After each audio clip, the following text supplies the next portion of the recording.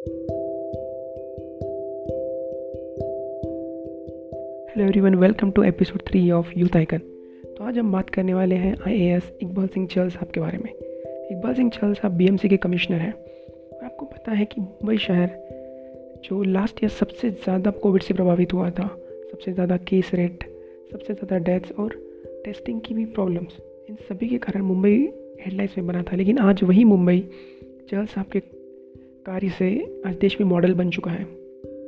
जब चहल साहब last year BMC के कमिश्नर बने थे तब मुंबई में काफ़ी ज़्यादा प्रॉब्लम थी। वो बोलते थे कि शाम होते तक कंट्रोल रूम पूरा चोकअप हो जाता था। तो ऐसे उन्होंने क्या किया जिसकी वजह से आज मुंबई एक मॉडल बन चुका है कोविड में। तो आइए जानते हैं। तो सबसे पहले उन्होंने क्या किया, जो एक वन कंट्रोल रूम था पूरे शहर के लिए, उसको उन्होंने पूरा बंद करवाया। उसके जगह पे उन्होंने हर वार्ड में एक कंट्रोल रूम बनाया। जो हम डिसेंट्रलाइज प्लानिंग की बात करते हैं तो वो यही है कि मुंबई में जैसे कि 24 वार्ड्स हैं, तो उन्होंने हर वार्ड में अपना एक कंट्रोल रूम बनाया। जिस कंट्रोल रूम में एक रियल टाइम डैशबोर्ड रहेगा, डॉक्टर्स रहेंगे, nurses, 10 ambulances and telephone operator. तो हर वार्ड में 10-10 टेलीफोन नंबर्स दिए गए। इसकी वजह से क्या हुआ कि जो लोगों को पता ही नहीं होता था कहाँ जाए, कहाँ हॉस्पिटल सर्च करे, वो उनको एक जगह पे मिल गया। और उन्होंने दूसरी जो चीज़ की वो कि टेस्टिंग फैसिलिटी बहुत बढ़ाई। लगभग जो टेस्टिंग पहले 3,000-4,000 होती थी दिन में, वो अभी 5,000 होने लगी। एंड उसमें क्या किया कि जो टेस्ट होने के बाद अगर रिपोर्ट पॉजिटिव आता है तो वो रिपोर्ट लैब पेशेंट को नहीं बताएगी, तो वो लैब BMC से शेयर करेंगे। इसकी वजह से क्या होता था कि BMC को जब पता चलता था कि ये इंसान पॉजिटिव आया है तो BMC के डॉक्टर्स की टीम उस इंसान के घर पे जाती थी एंड उसके लक्षण के अनुसार उसे ग्रेड किया जाता था कि माइल्ड, मॉडरेट या फिर कोई सीवियर केस है। अगर माइल्ड या मॉडरेट केस है तो उसको घर पे ट्रीट किया जा सकता है, तो उनको हॉस्पिटलाइज करने की ज़रूरत नहीं। तो इस वजह से क्या हुआ, जैसे आपको भी पता है कि सिर्फ 85% से 15% जो केस होते हैं उनको हॉस्पिटलाइजेशन की ज़रूरत पड़ती है। लेकिन घबराहट के कारण लोग जल्दी से जल्दी हॉस्पिटल जाने की सोचते हैं।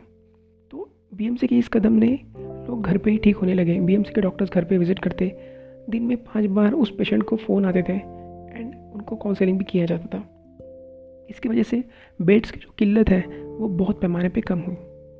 लेकिन फिर भी मुंबई एक इतना बड़ा शहर है तो ऑब्वियसली केसेस भी उतने ही ज़्यादा थे और इसकी वजह से जो हॉस्पिटल्स हैं उनके बेड्स कम कर रहे थे। तो इसलिए क्या किया उन्होंने मुंबई में जो बहुत बड़े बड़े हॉस्पिटल हैं, जैसे कि आपको पता है हिंदुजा है, नानावटी है, तो ऐसे बहुत बड़े हॉस्पिटल्स, उनको BMC ने कहा कि आप अपने 85% जो बेड्स हैं वो हमें दे दीजिए कोविड के लिए।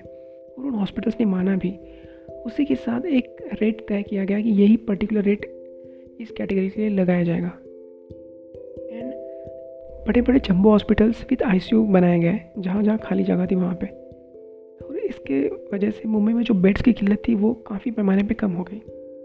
बट बेड्स तो कम हो गए, बेड्स की प्रॉब्लम तो कम हो गई, लेकिन सबसे बड़ी जो प्रॉब्लम थी कि डॉक्टर्स कहाँ से आएंगे, नर्सेस कहाँ से आएंगे। तो इकबाल सिंह चहल साहब पहले हेल्थ एजुकेशन के सेक्रेटरी थे, तो उन्हें पता था कि अभी MBBS के जो फाइनल ईयर के स्टूडेंट्स हैं उनकी इंटर्नशिप बाकी है। तो उन्होंने एक नोटिस जारी किया जिसमें जो इंटर्न डॉक्टर्स हैं उनके लिए उन्होंने 50,000 रुपये का इंटर्नशिप दिया। उसी के साथ मुंबई में जो 5 स्टार होटल्स हैं उनमें रहने की और खाने की भी व्यवस्था की।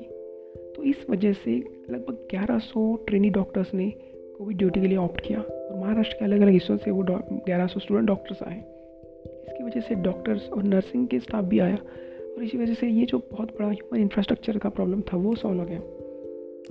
उसके बाद और एक बड़ी प्रॉब्लम थी कि एम्बुलेंस नहीं मिल रहे थे।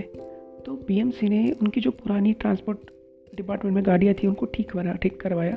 एंड जैसे कि इनोवा गाड़ी है तो उसमें बीच में पार्टीशन लगा के पेशेंट्स के लिए यूज़ किया। एंड वो गाड़ी पेशेंट को कैसे पता चलेगा कि कहाँ से गाड़ी ढूंढे, तो इसके लिए उन्होंने टेक्नोलॉजी का बहुत ज़बरदस्त यूज़ किया। जैसे कि आपको उबर ऐप पता है, आप उबर ऐप से टैक्सी जैसे बुक कर सकते हो, वैसे ही लोग उबर एम्बुलेंस बुक करने लगे और जो चीज़ें जब चाहिए थी तब लोगों को मुहैया हो गई। तो ये जो पूरा मॉडल है, इससे क्या हुआ कि जो पैनिक जो फैल रहा था वो बहुत पैमाने पे कम हुआ और लोगों की जो ज़रूरत की चीज़ें थी वो घर से पे ही मिलने लगी। एंड एक जो लास्ट पॉइंट उन्होंने किया वो था कैंपेनिंग, जिसमें बहुत सारे लोगों में अवेयरनेस करना एंड जो मास्क लगाने के लिए लोगों को प्रवृत्त करना, उसके लिए फाइन भी लगाए। ये जो पूरी स्ट्रैटेजी है उसको ATM ऐसे बोला जाता है, जिसका मीनिंग है access, triage and transfer and management. तो ये जो ATM स्ट्रैटेजी थी, इस वजह से आज मुंबई देश में एक बहुत बड़ा मॉडल के रूप में तैयार हुआ है एंड बाकी शहरों को भी इसे सीखना चाहिए। आई एम श्योर आपको भी ये मॉडल बहुत पसंद आया होगा एंड आप भी इससे बहुत कुछ सीखेंगे। Thank you so much. जय हिंद।